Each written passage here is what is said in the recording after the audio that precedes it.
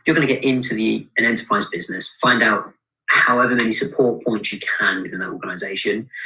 Accept that all the people you're speaking to will probably move on throughout the duration of your contract negotiations and trying to win the deal. Accept it's going to take a long time, and then manage your expectations and, more importantly, your investors' expectations, that it is a process, which is why you'll see a lot of investors really like seeing the wins, but really don't like seeing startups going into enterprise sales without any wins, because they know that it can be quite a long, bruising process. And it can be months, it can be years. When engaging with enterprise clients, I think the longest I've had is 4 years, 3.5, 4 years. We've got some which are still closing. The shortest has been probably 4 to 6 months.